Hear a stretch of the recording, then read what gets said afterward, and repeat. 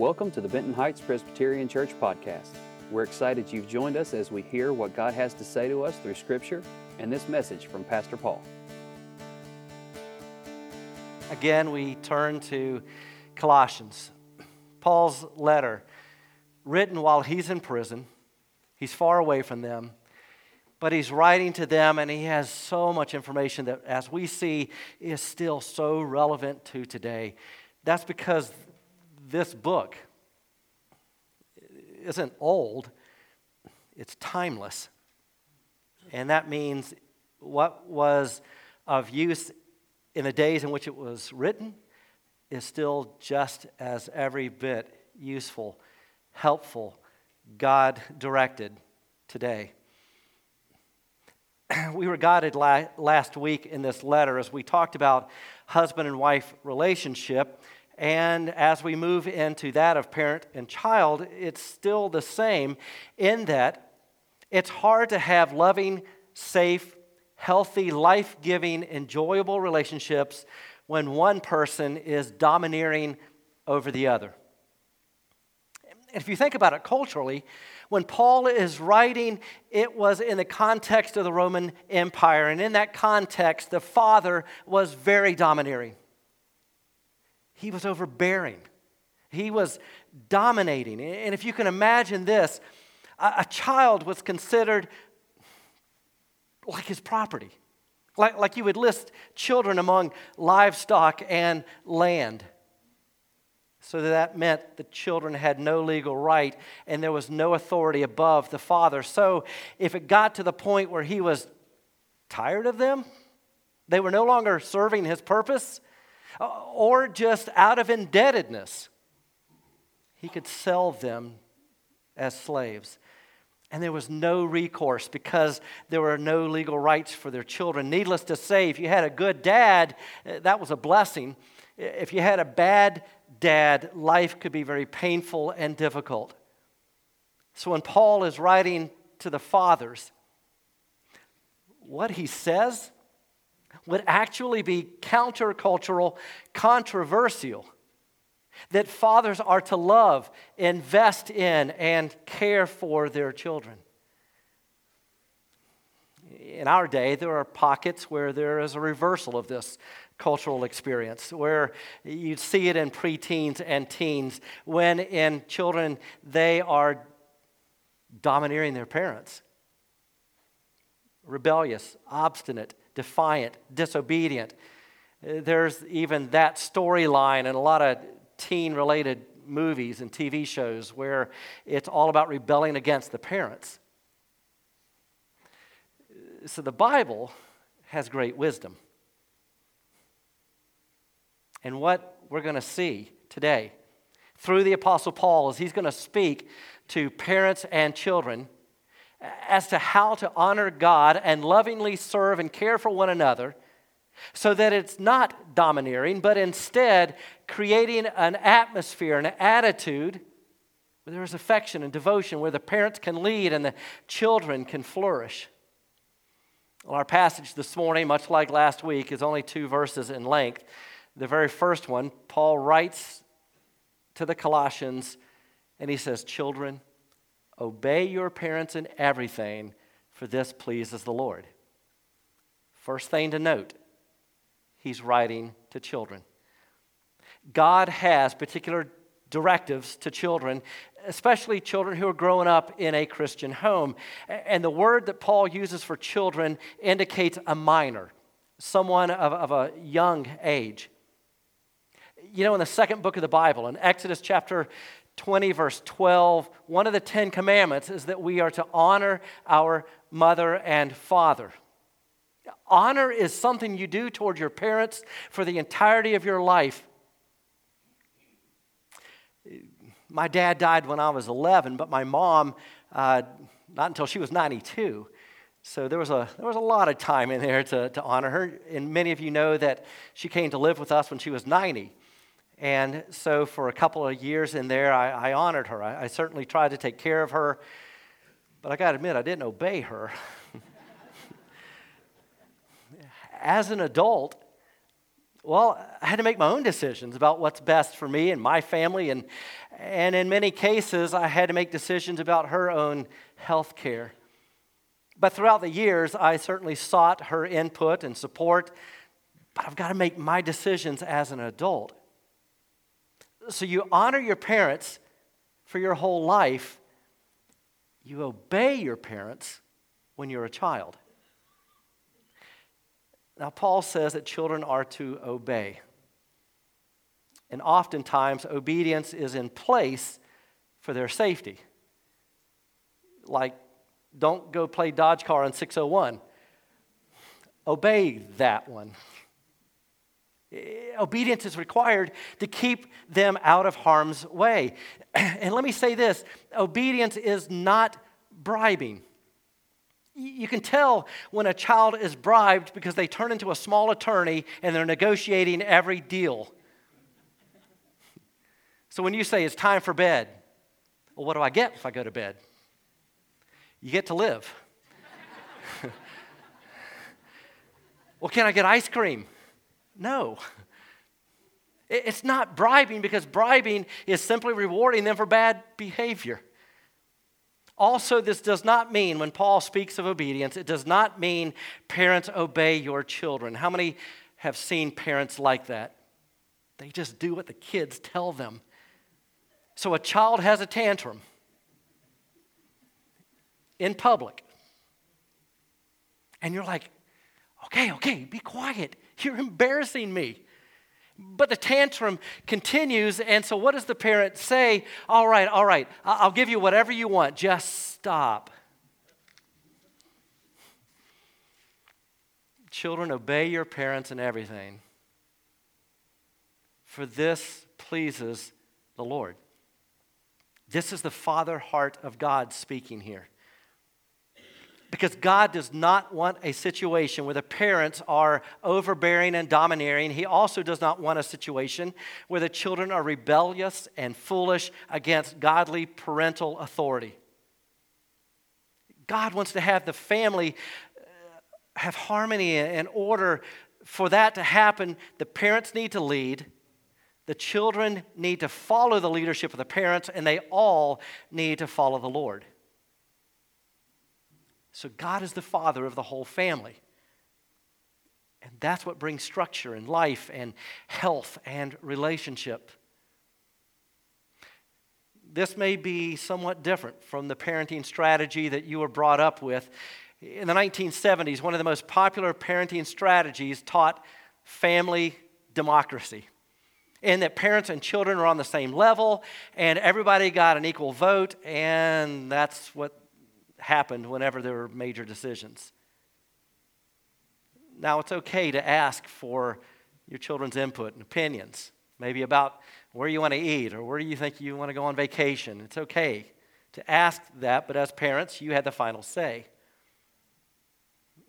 Now, obviously, when you have adult children, that dynamic is different between parent and child. But when they are of preschool, elementary, even youth age, they don't have the maturity yet to make adult decisions and therefore take on adult responsibilities. So a few thousand years ago, the principles in here were true. A few thousand years from now, they will still work. You see, every generation is going to have its fads. And leading experts will tell you, well, this is its usefulness and why you should get on board with this way of doing things, and even in family settings. And a lot of people are going to rush to implement these new strategies. Unfortunately, many such social behaviors actually ended up doing harm to the family than good. But here's what I want to tell you, the Bible will always work. You want to know what the Bible teaches about parenting? Read the book of Proverbs. That book is thousands of years old, and yet it is timeless. It's an eternal book, as is all the rest. In other words, let God's word be the center of your home. I used a similar illustration last week when it comes to the husband and wife relationship. Parenting is much like gardening. It takes a lot of work, and you may not see the fruit of it immediately. You've got to be patient because it takes no work at all for weeds to grow. It takes a lot of work to tend to a healthy garden. And children left to themselves will become rebellious and foolish and self-destructive because they have a sin nature in them, as we all do. So our responsibility as parents is to do the work of gardening, to tend, to cultivate, to instruct, to correct. It's a lot of work. It's a lifelong endeavor. Parenting never stops. But ultimately, God's Word gives you all the directives you need to do a good job as a parent and as a child. So now Paul is going to address parents specifically. And when he is speaking here to fathers, he's speaking pointedly to them, but he is speaking principally to others. So principally, this would refer to moms, especially single moms, and grandparents, and teachers, and coaches, and Sunday school teachers. Some of you think, well, I don't have children, so this doesn't apply to me. Sure it does, if your sphere of influence includes children. You have nieces, nephews as well. But the reason I believe Paul focuses on fathers is because in that context, in that culture, fathers were in the domineering position. Furthermore, as the family leader, if the dad does certain things right and well, it will affect and infect the family in a positive way. Statistically, if dad becomes a Christian, mom and the kids become Christian. If dad goes to church, mom and the kids go to church. If dad reads the Bible and prays, mom and the kids read the Bible and pray. Here's what he says: fathers, do not embitter. Now that's the word in the NIV. I put in brackets the word provoke.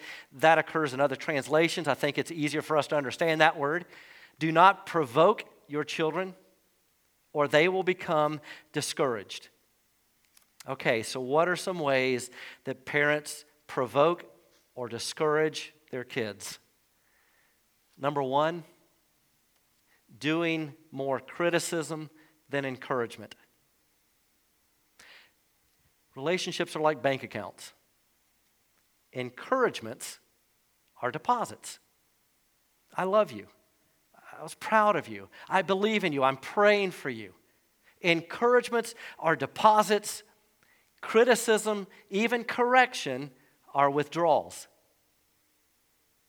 All relationships will have some share of withdrawals. As a parent, you're going to have to step in with corrections. But what provokes or discourages a child is when all you do is make withdrawals and you never make a deposit in their life. Maybe some of you grew up where you never heard or experienced a parent say, "I love you." But boy, they would tell you in a heartbeat if you did something wrong. Every time you did something right, maybe your dad never said a word. But the moment you slip up, he's all over you. Number two, another way to provoke or discourage: physically or verbally threatening, intimidating. Shoving them, controlling them, raising your voice, public humiliation. That's provoking and discouraging. That's making withdrawals. Number three, correction without instruction. You can't correct them for something they didn't know about. You didn't teach them. Obviously, they don't know. So you go, all right, let me explain this. Number four, it can be provoking and discouraging if parents don't distinguish between sins and mistakes. Some of us get frustrated with our kids because we want everything perfect. The difference between sins and mistakes is this: Mistakes are how we learn. So it's not rebellious. It's not disobedience. It's simply a part of growing up. Let's say, for instance, your child has a full glass of milk in front of them. And this is a young child, and they go to pick it up, and it slips out of their hand. Is that a sin? No. Unless you heard them say beforehand, hey, watch this. That's a sin. Full glass of milk slips out of their hands. You can't discipline them. It was your mistake in the first place for giving them a glass that could slip out of their hands instead of a sippy cup. You should be disciplined.